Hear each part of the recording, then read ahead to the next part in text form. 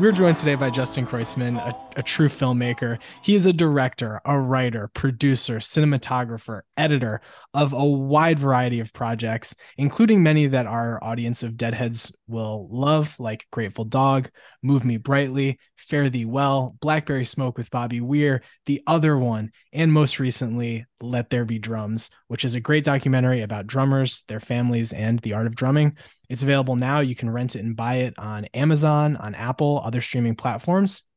And it's a great documentary. It features interviews from so many legendary drummers, too many to list, and many of their children.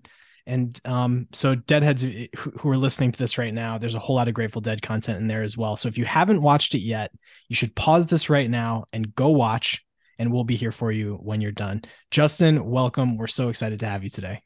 What do you mean pause? Like pause before I even start talking? Yeah, don't bother. Just listen to my intro. Don't even bother listening to the interview. Just pause it. In fact, yeah, no, that was very nice. Thank you, and thanks for having me. Of course, yeah. No, I was thinking of it like when DVDs used to rule the world, and I would watch a movie and then I'd watch the director's commentary. So they should go watch the documentary and then come back for the director's commentary. Here, they'll go deeper, dive deeper into the film. Totally, because you sure aren't getting any director's commentary like on the DVD release of Let There Be Drums. I didn't even know they made DVDs anymore. I was like really surprised, and like we have like zero bonus content. So I guess they still make them, but they just don't put that much into it. So Interesting. if you need a good stocking stuffer, just don't go for the bonus clips because it ain't gonna happen. Okay, fair enough. So that actually makes me think about this question. Have you seen this film in a movie theater yet? I have. I have. Nice. We had an Right LA on. premiere on Thursday, October 27th. That was Okay. very nice. And it had been a minute since I actually watched the movie. And to watch it with a crowd, be it a crowd of invited guests, friends, and family. So, it wasn't like, I wasn't expecting anyone to really, put up a fight to watch it. But, they laughed mostly in the right places. And, they oohed and awed and mostly in the right places. And, yeah, that was all the good stuff, and my kids were there, and my wife, and Adrian Young from No Doubt was did the Q&A with me. That's So yeah, awesome. that was fun. And tomorrow I'm doing another one in the Bay Area. I don't know when this airs, but on November 5th I'm doing another one in the Bay Area. So Yeah, that'll be I fun. I retweeted something about that earlier today from our account. This is going to come out on Tuesday, so that'll will have already happened. And so I will congratulate you for a successful one on Saturday in the Bay. It was So amazing. It was totally amazing. I've never had such an amazing time in the future. It was great. you know it was crazy that the fact that they awarded you an Oscar during that event was just wild. I couldn't believe when I read about that. That was crazy. But And the fact that they like said we're discounting every other documentary in the most like competitive documentary category in the world just to make yeah, your film about rock and roll where nobody actually dies in it. So like that I found really really amazing. it So was nice. Yeah. They had Brett Morgan give it to you, even though his documentary Moon Age Daydream also came out this year. It was just a lovely affair. So, yeah, well, Brett's a good guy. He's actually really interesting. I emailed Brett like just out of the blue. I think when he did the Stones movie, or maybe yeah, it was definitely before he had done the Kurt Cobain movie, or maybe he was working on that. And like he wrote back to me, and he's like, "Yeah, this is kind of funny. I'm actually in one of your films. I'm just what? trying the world to figure out how Brett Morgan is in one of my films." He's like, "Yeah, when you were shooting that making of Touch of Grey stuff, I was in the crowd at Laguna Seca watching them shoot the music video." No What? way. I know. It's like he's like, "Yeah, I love the Grateful Dead." I'm like, "Wow, okay, cool." And so we've been fast friends ever since.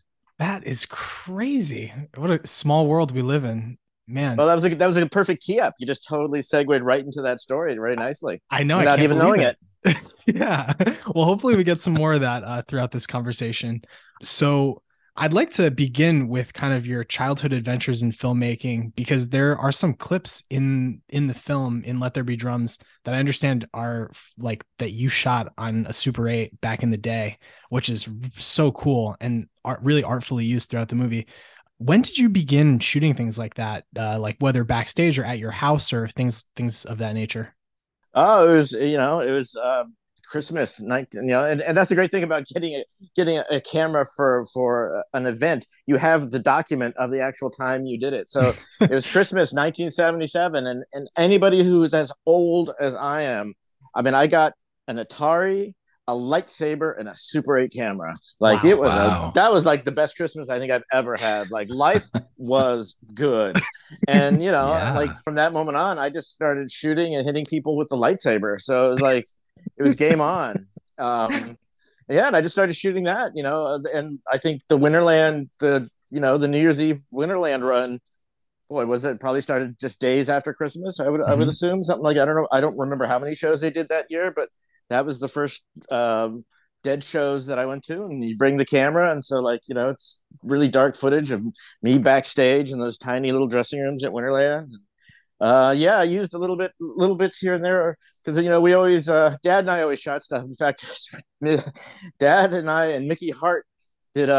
We decided like we were gonna write, shoot, and do the set design on like this crazy story that Mickey had about this cursed drum, and that's like the one. I don't know whatever happened to the footage, but it's like, I mean, I think we did the whole film in about 2 hours, but it was called the Rinpoche. I remember the title, and it's a true story of a cursed drum that like Owsley had brought back and presented to Mickey, and he would give it to members of the Grateful Dead, and any member of the Grateful Dead that had really bad, like Phil got in a car accident. There's all this kind of stuff. I mean, it's actually a really interesting story. We just like, hey, we got nothing to do for like an hour. Let's make a full-on movie with sets and Dad and Mickey playing various characters. Anyway, that I think I got lost in the ages, or Dad destroyed it. I'm not quite sure, but yeah, I hadn't thought about that for a while. But that was the kind of stuff we were doing around the Kreutzmann house with the early Super 8. Yeah, that's excellent. So then what age do you remember, maybe you don't, an age where you were like, I think I could do this. Like I think I could make this my career, being, Well, a I'm still filmmaker. not so certain. It really, I'm still sort of on the fence whether this was a good idea or not. It's something I've always wanted to do, and I'm not smart enough to have like a fallback or try to be good at something else. So I really put all my eggs in the filmmaking basket.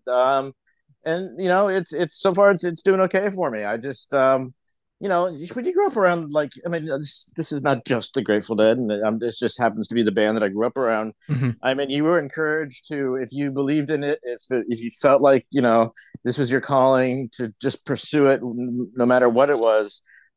Just try to, if you're going to do it, you got to do it right. If you're serious about it, which doesn't mean you can't have fun doing it, but like, that's why I think I never really wanted to be a musician, because I just, the bar was sort of so high. Like it wasn't like, you could sit around and play Proud Mary and, yeah, I got this. I mean, I was first a blip, because I found, this is such a rock and roll story. I opened the closet once in our house, and there was this Gibson SG, and nobody knew where it came from. It just was in our closet. So I started plucking around on it, and I just, the mere mention that I may be interested, like Bob Weir wrote out chord charts for me, and Phil Esch was like Oh, correcting no me on how you way. play Black Peter with like the B7. I'm just like, already this seems like a lot of work. Like, all right, and it turns out the guitar was that old one of Weir's that you see in those old pictures from the early '70s, that when he had played the SG, and he had left it at Oh, our house. So I gave it back, like, oh, hey Bob, I think this is yours. He said, oh, I was wondering where that went. Sort of like classic rock and roll instrument that was just like left around. But yeah, anyway, well, I digress. no, that's really cool. It makes sense too. When I understand what you're saying about, like, it is kind of maybe just people who grow up around artists in general, where it's like, if you have a passion for art, just go for it. But it does seem like the Dead are uniquely that way, with members of the greater family starting a travel agency to book the Dead's travel and things like that, where it's like, hey, if you're passionate about this, just go for it. We'll Totally, help totally. support you. It's a pretty cool, uniquely supportive environment, I would say. What two films I've heard you or read about you talking about are Apocalypse Now, which there's a really great segment about it in the film, and then Blue Velvet. What are some films that were influential on you when you were, a young person trying to figure out, kind of what your voice or what you wanted to do with filmmaking? Well, I mean, Apocalypse Now is what made me want to figure out what a filmmaker did, and how you do that, and what the process was like, just by Dad and Mickey being involved in the percussion underscore, as you know, in the stories in the movie, and you hear all that, and that was, you know, in the Coppolas. I mean, just it was equally as inspiring to be around Francis Coppola and his family, and then see the amazing work that they did, and just, you know, it was all cool. It all, like, it was like the whole package. You're like, wow, I don't, you know, I don't really know what this guy's doing, but it's really intense. And that was also the year. This is '77 when they're still making the movie, that Star Wars and Close Encounters came out. So like Mm. between like, you know, watching Apocalypse be made, watching Star Wars, watching Close Encounters. So, you know, obviously I'm not like you know, a French New Wave kind of, like, you know, I'm into Spielberg, Lucas, Coppola, pretty, you know, like, you know, And it's David not like, Lynch, though. That's more well, avant-garde. Yeah. David Lynch. That's I blame Jerry for that one, and I totally remember how this happened, because we were making In the Dark at Marin Vets, and it was like, you know, it was after the period after Jerry's coma, and he was like suddenly Captain Sociable. He's like, "Hey, you guys want to go out and do something tonight?" So Dad and I go over to Jerry's, pick him up with his daughter, Sunshine Kesey and Annabelle, and he's like, "Let's go see Blue Velvet." It's playing in like one theater in the city. So we go into the city, because I remember Jerry paid for it. And he had this like wallet that was like hanging on by like three threads. He bought our tickets, and I don't know. I was like 16. Annabelle was probably like 15. You know, we're all kind of in that same teenage era. And we sat and watched Blue Velvet. And I just remember Dad and Jerry like discussing the finer nuances of Blue Velvet all the way home. And that's how I discovered David Lynch, and obviously a consummate filmmaker. And then the Yeah. funny part is, later I told Jorma Kaukonen the story. He's like, "Yeah, I don't really like Blue Velvet. It's just not weird enough for me." And I'm like, "Awesome, Wow. dude." And also another funny Blue Velvet story is right after that. This was we were when did we do In the Dark? It was the spring of '87. Yes, spring of '87. So when they played with Dylan in July, I'm so not David Lemieux, in July of '87, Dennis Hopper came to the show, Mhm. and he was walking around. He's like, "It's really weird. I've never met so many people into Blue Velvet," because everybody was like, "Oh my God, Blue Velvet, you're the coolest." And so like weirded out, you know, Dennis Hopper. So That is really saying something, because his work in that movie is as weird as it gets. That scene with them on the floor in the apartment, the sex scene, is just about as weird a sex scene as you'll see in American film, I would say. So oh, that's it's so really good. saying something. And then the funny part is, Jerry starts talking. He's like, "Hey, Dennis, do you remember you took photos of us in the '60s?" And apparently, when the Grateful Dead were in LA, one of the photographers came by, was Dennis Hopper, and Jerry remembered him from the James Dean movies. And he's like, "Oh my God, Wow. you're the actor from Rebel Without a Cause." You know, it's like da da da. And That's this is crazy. before Easy Rider, obviously, Yep. and Jerry was just enamored with him. So like I think Dennis had forgotten that story, and so it's like, "Oh yeah, man, don't you remember you took those photos of us in '67?" So That is that wild. That is wild. Jeez. Well, as much as I would love to just continue to dive deep into our shared appreciation of various films and filmmakers, I would like to talk about your project, Let There Be Drums, because I'm such a big fan of it. I enjoyed it so thank much. you, thank you. Um, so the film, it opens with, I think, an original composition in the background. It sounds like a beam, and then you get the definition of drummer as like the first image that we see in the movie. And then it fades away to show just the last four words: unconventional thought or action. Where do you remember where you came up with that idea? Because I think it's a really compelling opening sequence, and it's something that really grabs you and locks you into what you're about to watch. I think I was just looking for some way to start it, and like, drummer is something I've never Googled, or for those of you who are a little older, I never looked in a dictionary to actually see like what they what the technical term for what a drummer does. And when I saw that, I'm like, "All right, game over." That's how we're starting it. Like that just, like, I couldn't have written it better. Yes, and that is probably some beam under there. I had two really good guys that did the score, Sebastian Robertson and Danielle Davies, who also have the famous father card, because Sebastian's dad is Robbie Robertson and Daniel's dad is Dave Davies from the Kings. That's So crazy. quite unexpectedly, it's like the famous father slash nepotism has privileges group of filmmakers. There you go. I love the scoring that they did for the film. The like kind of flip side of that, at the end, Mickey has that great quote. you have a voiceover and then it goes to Mickey talking about, the dawn of the universe. And Yeah. then you have this cool, it's not quite a needle drop, but the way the beat drops on the score when it kicks into the final credits, the ending credits, I thought was also just excellent. Such a cool high note to end on. Yeah, no, they did great. And also there's a little Neil Cassell in there. I had put some of the Oh, music that he had done for Fare Thee Well, which it became called Circles Around the Sun. Is that right? Circles on the Sun, yes. mhm. Which was actually thought up by Annabelle Garcia because she thought it would look cool because you could have cats on like a hat. And people would be like, "What is that?" Oh, circles around this. I'm like, "Oh, cool!" Like they all love that. They're like, "Oh, that's genius." Anyway, I had laid some of his music in as temp before Sebastian and Daniel got a hold of it, and a few of those cues, particularly when we were showing Grateful Dead stuff, they were just like, "Yeah, this is kind of perfect. Let's not mess with it." So Yeah, it it's worked. Sebastian and Daniel and a little Neil Cassell. Great. Yeah, I really liked that aspect of it. I'm going to ask one more question, then send it to Dave to Sure. ask you a couple. So, I read that you started working on this project in earnest in 2019, but when I was watching the movie, it seemed like a nugget of inspiration may have come during Fare Thee Well in 2015. When and how did the original like base nugget of the idea for this movie come to you? Well, we use Fare Thee Well in there. I honestly can't remember if I was actively. I mean, this is probably something I've been thinking about for like about half my life at least. I don't know if I was actively involved in figuring out how to do this during Fare Thee Well, but Fare Thee Well kind of, as I'm sure it did with anybody who watched it or listened to it or was there. Such a celebration, Grateful Hmm. Dead, thinking of the past, people who aren't here anymore. Will you ever see these guys all together play? All that Yeah. kind of stuff. So it just had that.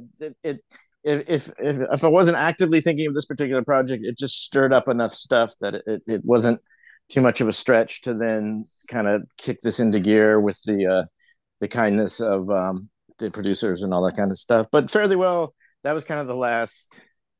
I mean, just because it was a Grateful Dead celebration and it sort of Hmm. wasn't an ongoing idea like Dead and Company or something like that. Gotcha.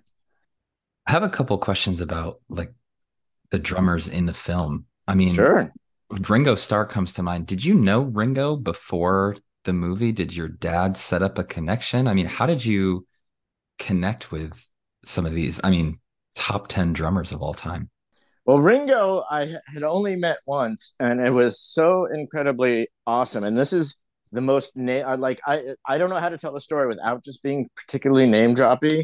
The guy that used to represent Judy Belushi and John Belushi and the Blues Brothers also manages Todd Rundgren. Todd Rundgren Oh, was in the Ringo Starr and the All Stars. And one day Ringo's playing LA, and I had told him how much I love the Ringo and the Beatles, and he's like, "Hey, can you get up here right now?" And I'm like, "Sure." He's like, "Yeah, do you want to come see Ringo's sound check?" I'm like, hell by yeah. the time he set down the phone, my car was screeching out back of the auditorium. So I go in, and he's like doing Boys, and it's like me and two people in the empty auditorium watching Ringo Starr. And I'm just like, yeah, this totally rocks. This totally. There's like, it's sound check. So at the end, I'm standing on the side of the stage, just trying to be invisible. And Joe Walsh is there, and it's just total rock and roll. And so I get introduced to Ringo, and this is like the first time that I ever felt bad about not being a drummer. He's like, "So Justin, do you play? My sons play." And I just so wanted to be like, "Yeah, man, I love the drums." Da, da, da, da. And he was like super sweet, and it's just I have very much the reaction that like Chad Smith has that you see in the movie. It's just Yeah. sort of like I've met a couple famous people in my life, but I finally met a Beatle. I mean, I'm friends with some of their kids, but and which that's a whole other realm of coolness. But Yeah. yeah, no, and he was like super sweet, and so I can't say that if he saw me on the street, he'd like, "Hey, Justin, how you doing?" But just to have any time in his presence was awesome. And my friend Danny Clinch, legendary filmmaker Danny Clinch, had been shooting a John Barbados commercial. And so the story that you hear Chad tell about playing Ringo's beats, that's why we have that 16 millimeter film that it cuts to was from Danny. So we had that amazing Oh, story of Chad talking about the commercial he's filming and the footage of the commercial. We had all the outtakes with Ringo drumming and all that stuff. So that's so I cool. give props where props are due. Danny Clinch, legendary Danny Clinch. So Wow. So Wow. in that scene, so I would assume because you've worked with the Who, you would have worked with Zach Starkey at some point, right? Because he's been the drummer yeah, for the Who for a long time. in fact, I just saw Zach about an hour ago here in Los Angeles. But yes, I worked with Zach for about 2 years when I worked with Pete and Rachel Townsend doing a project called In the Attic. And Pete, the Who needed a video guy, and I was already out on the road with Pete and Rachel, and so Pete kind of sublet me to the Who. So Oh, I got to do it all when I was that's out really there. cool. So was it when at the end of that clip with Ringo, he says, "I've got to do something really quick for my son," and then he plays like just this little fill or something. Was that for Zach or his other son? I didn't know. I didn't know. I've always been meaning to ask because I didn't recognize it was some inside thing, but Yeah. just because he said son, it was so perfect, and it's Yeah, the way what he an ended it. intimate moment. Yeah, seriously. So That really yeah, was. no, that's just all. And you kind of build to Ringo. As I was putting this together, people were always like, "Yeah, we were kind of waiting for Ringo, because everyone's talking about him, and then he comes, and then it's like, oh, Ringo, he's there, awesome." Yeah. No, that is really cool. Dave? Incredible. Another, well, father son is the big theme of the movie, but another father son is Jason Bonham talking about how he didn't get his dad's music until he was a little bit older. Mm-hmm. Um, does that resonate with you as well? Is that your experience with your dad's music, or has your appreciation for it kind of always been there from the start? Well, I would have to be bold enough to say I think that's just sort of a across the board. I mean, it's like the thing your dad does, and it's Right. like have you ever met anybody like a son or daughter of standing on the side of the stage doing like fist pumps, going, "Yeah, dad." Ooh. I mean, that's not cool, right? I mean, like, you know what I Right. mean? I mean, who does that? But if you have to have a healthy sense of self-deprecation, and also, you see this guy in the morning, and around the house. So it's funny, at the Q&A they're like, "You grew up with rock gods," and I'm like, you know what, at 8 in the morning when they're making you cereal, they're not rock gods, all right, they're dead. So it's all cool, but I always loved Grateful Dead music. um, but people always mistakenly, or not always, but some people would always be like, "So yeah, you must be a Deadhead." And I'm like, it would kind of be insulting to Deadheads. Like, I never had to like work to get to a show. You know what I mean? Like, I never had to like suffer to get my ticket or wait in line or have a bad, like, I like was in the limo or the van and then the plane, and like just sitting like 20 feet from, like, I had the most easy, pleasurable experience at Grateful Dead show. So I mean, to me, a Deadhead is somebody who really just loves the music and does what they need to do to get there to see it and be involved. So I always figured that like I would be insulted if I was like a Deadhead, like people were calling me that, because it's not like me and the other kids. It's not like we put in our time or anything. Well, in other ways you did though. I think it's interesting. The interviews with Rhea Hart in the movie and her talking about the music too. I thought that was also interesting. It's also kind of cool to me how many of the various kids of all the members of that band have become artists in their own right. I think that Yeah. that's relatively unique and just I don't know. I think it's really cool. Yeah, I mean, I think any scene where creativity is encouraged, I mean, you're gonna find that, and it's like, what a blessing. I mean, God, can you just? I don't even want to imagine when it's like somebody's like, yeah, you should go to a 9 to 5 job. Not that people don't enjoy that, and it's not a great living, Hmm. or but it's the it's just, when people offer you complete artistic freedom to do what you believe in. I mean, what a gift. Yeah, it would have been wrong too if that's what your parents would have all been like, "Hey guys, I know that this is what we did, but you really need to go get into finance. I think that that's the right move." And Well, it'd be like, yeah, the Grateful Dead told us not to smoke pot. Yeah, yeah, they were all yeah, down on us about weed. Yeah, you'd just be like, well, that's Uh, wrong. Like, that's not right. It yeah, destroys all my myths. Oh man. yeah.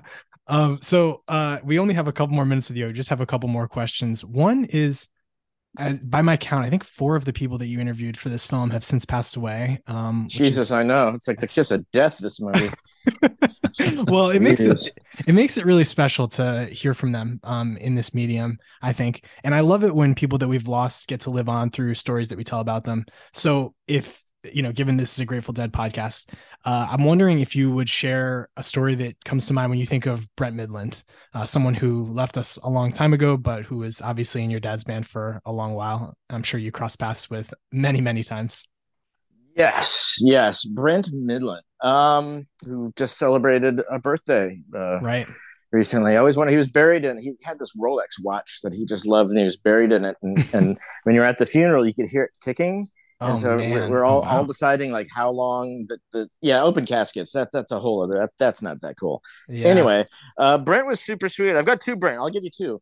Okay. Um, because this ties back to Apocalypse. I had just started doing or wanting to do music videos with Gio Coppola, who was Francis Coppola's oldest son, Right. and we were gonna do a video with a guy. He backed out like at the last minute. And so I don't know why I didn't ask before, but I said, "Hey, Dad, is there any way you can find? Do you know any musicians? Hey, Dad, do you know anybody that plays?" And he's like, "Yeah, yeah, we can get somebody." So he called Brent and a couple other guys, and Brent brought in an original song, and we did this video called Nobodies, Mhm. and it was and that band morphed into Go Ahead, I think in Oh, Kokomo, and that's how that when Jerry was in his coma, that's how that band first all got together. interesting. Unfortunately, Gio Coppola died like a month after we did that video. It's Oh like man. yeah, in Washington, and I was in Washington, and that's when Jerry went to his coma for the Dylan Dead Petty. Anyway, it's all Oh geez. weirdly connected. Um, Yeah, that's and a so, crazy one. I remember when I first got into Francis Coppola's movies, and it was just like, wait, and he has a daughter who's also a filmmaker, and oh, what is this Sophia's guy's great. family? Yeah, her movies are awesome. And I read about Gio's, I mean, really tragic death at such a young age, and was just like, oh God, that is really sad. Any stories about Gio, having worked with him, and he was one of your friends, that we can kind of have him live on through stories? Yeah, well, I mean, Gio was like my hero. That's why I put him in. I put as many shots of him as I could in the movie. He's 6 years older than me, but he still let me like run around and ask him all those like questions about why his dad did this and how his dad did that, and he That's did those cool. beautiful montages in the Cotton Club. There's two sequences that are really really beautiful. They're just really inspiring. He was just a really great guy, and he died right before that 86 summer tour, and this is a story I never tell, but it's worth telling. So we're on this private plane, right? And we're flying into Cincinnati. And if anybody's seen the movie Almost Famous, you know that part where they almost crash and like Yeah. everybody's like shouting out their stuff. So I'm sitting in the back with Annabelle, Taro Hart, and Jerry sitting across from us in the window. And the pilot comes back, says, "Strap in, we're going through a thunderstorm." Oh my And I'm like, gosh. "Oh, that's like the last words." Like, "Oh, great." Right. So like we all strap in, lightning's bouncing off the wing, we're like turning sideways, and Jerry looks over at me, cigarette in hand. He's like, "Yeah, well, it's just death. You're gonna live, you're gonna die." And he starts to tell me about the car accident he was in when he was 24 and Wow. surviving and near death. And I'm like, wow, I'm gonna die, and like Jerry's gonna sort of take me through it. But like no one's gonna know I'm on the plane because it's gonna be Grateful Dead and family Oh die. So it's like no. not even good. So we obviously we made it, but I just remember because he was saying, "Oh man, really sorry to hear about Gio. I knew a guy like that. Paul Spiegel." Anyway, he was just tying it into his whole his life, and Wow. yeah. So I mean that was my summer of '86. But Gio was great. He has a daughter that's also a filmmaker, Gia Coppola. Oh, So it continues. very cool. Well, what about Beautiful. us? I mean, you've told us a couple of great stories about Jerry, but any story that comes to mind about him, other than that excellent one you just told? Well, I've got a funny one. When I never like to repeat myself, but this was a particularly good one. We were really bored one day when we were making, because I don't want to dispel any myths, but when you're making a record, it's not always the most exciting thing ever. I can So it was imagine. Yeah. me and Jerry and John Cutler at the front street, and we had to take tapes to San Francisco for some reason. I don't remember why, but it was rush hour traffic, and anybody from the Bay Area knows getting across the Golden Gate Bridge from Marin at rush hour, forget about it. So we're like, oh, let's take the ferry. So, Mm. we jump on with all the businessmen, tapes under Cutler's arm. It's me, Jerry, and we're getting ready to get off the boat. And I've got those 1987 big old Grateful Dead sweatshirts that say GD with like a lightning bolt. It's like huge. It's like, the way people made clothes in the 80s. And the guy, literally leaning against Jerry's shoulder, looks over and goes, "Hey, is that a Grateful Dead shirt?" And you see Jerry just look down. He knows it's coming. He's like, "Oh God."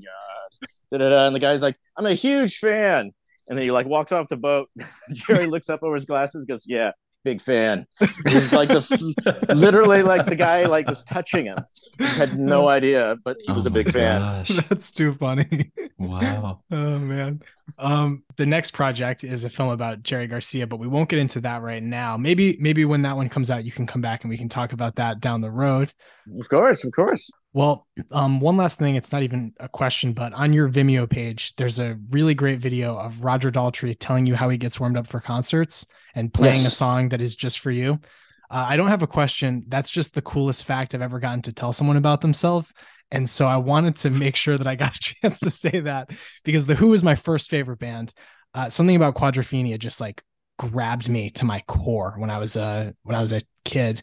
And I've loved them ever since. So I think that that video I was watching and just thinking, I know that you were a fan of The Who. I'm sure you were growing up. And so that must have been like so freaking cool. I'm still a fan of the. What's so funny is like I literally just had coffee with Rachel Fuller Townsend this morning, and while we're sitting there at the Sunset Marquee, Roger walked in. So, "Hey, Roger, good to see you again." He looked at me like, Wow. "Who are you?" I'm like, "Oh, we toured together for like 2 years. It's all good." Bill Kervishley was there, and that's Zach Starkey came down with his beautiful new daughter.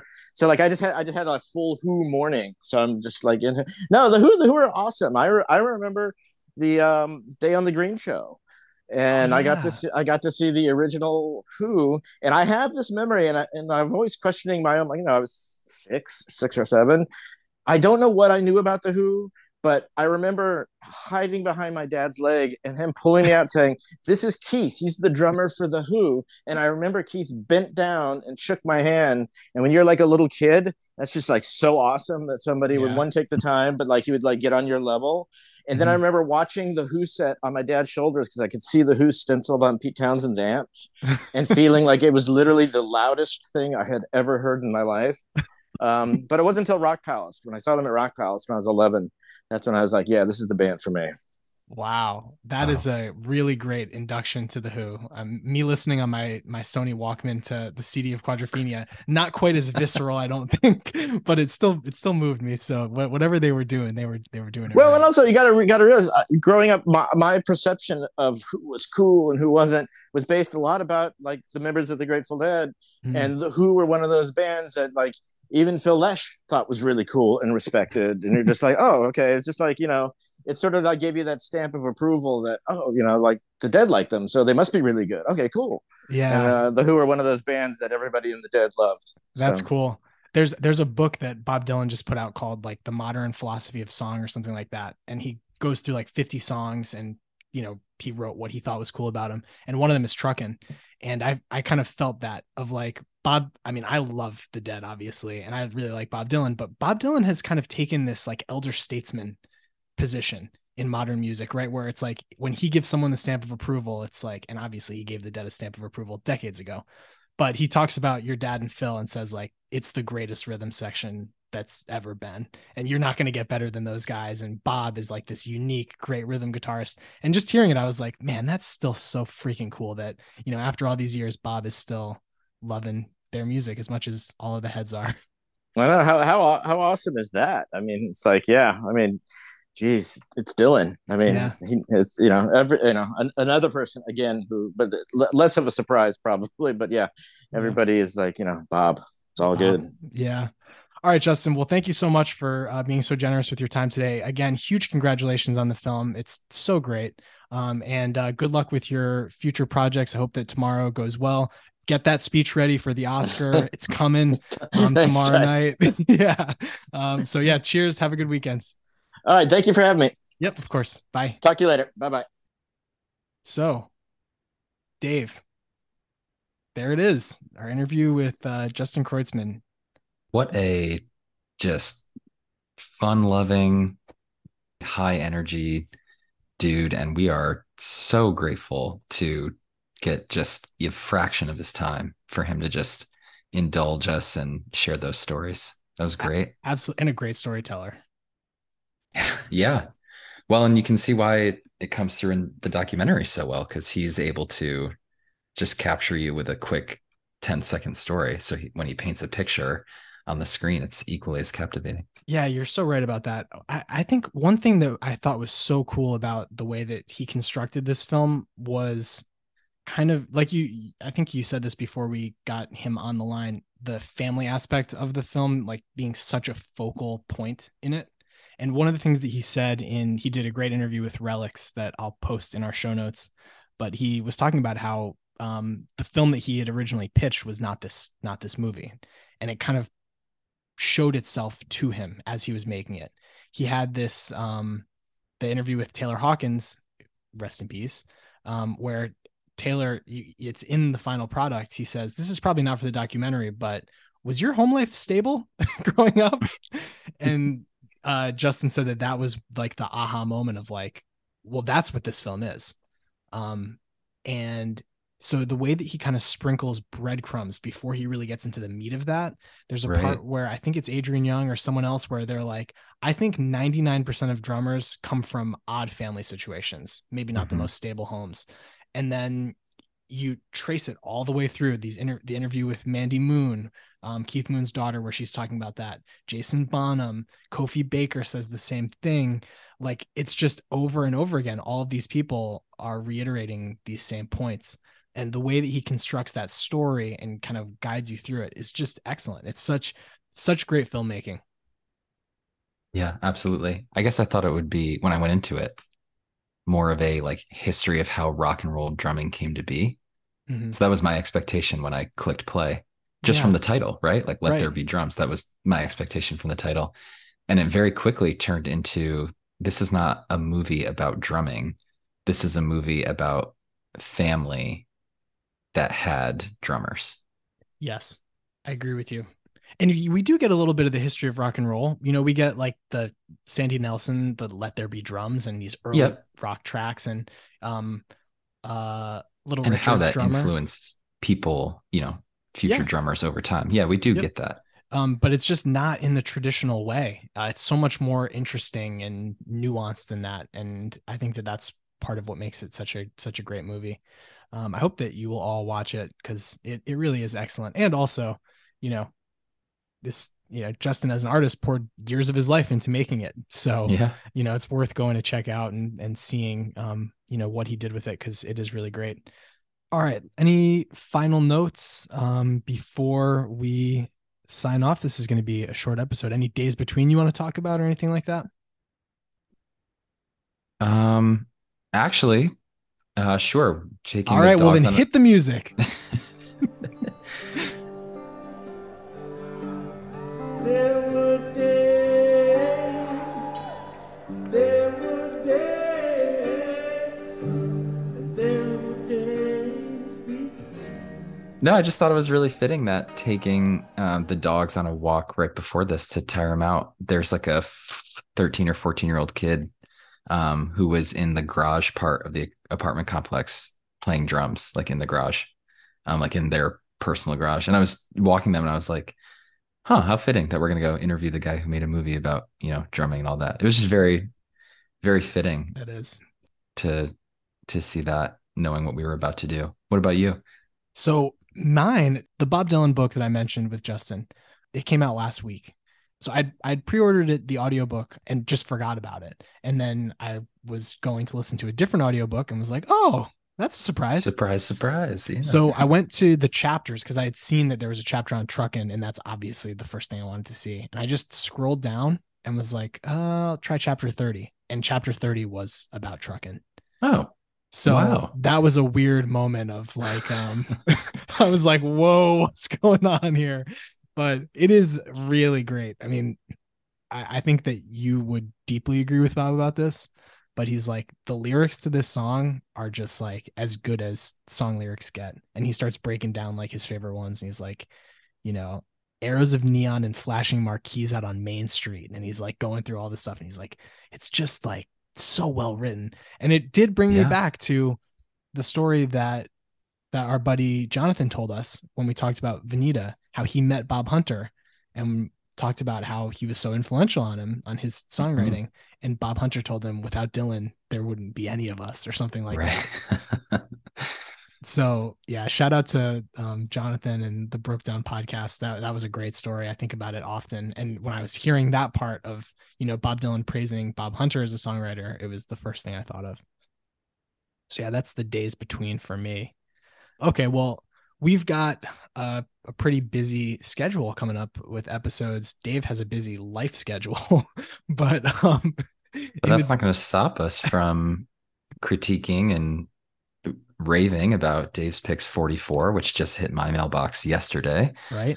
And then also a little Fall 72 episode coming up as well. Yes. And a long lost episode could be coming out soon as well. We'll tell you more about that when it's coming. But yeah, for sure. Our next episode will be about Dave's Picks 44. So stay tuned for that. Thank you again to Justin Kreutzmann for joining us. And on that note, we will bid you good night. And I'll bid you good night. Good night. Good night. And I'll bid you good night. Good night. Good night. And I'll bid you good night. Good night. Good night. That's it. You got it.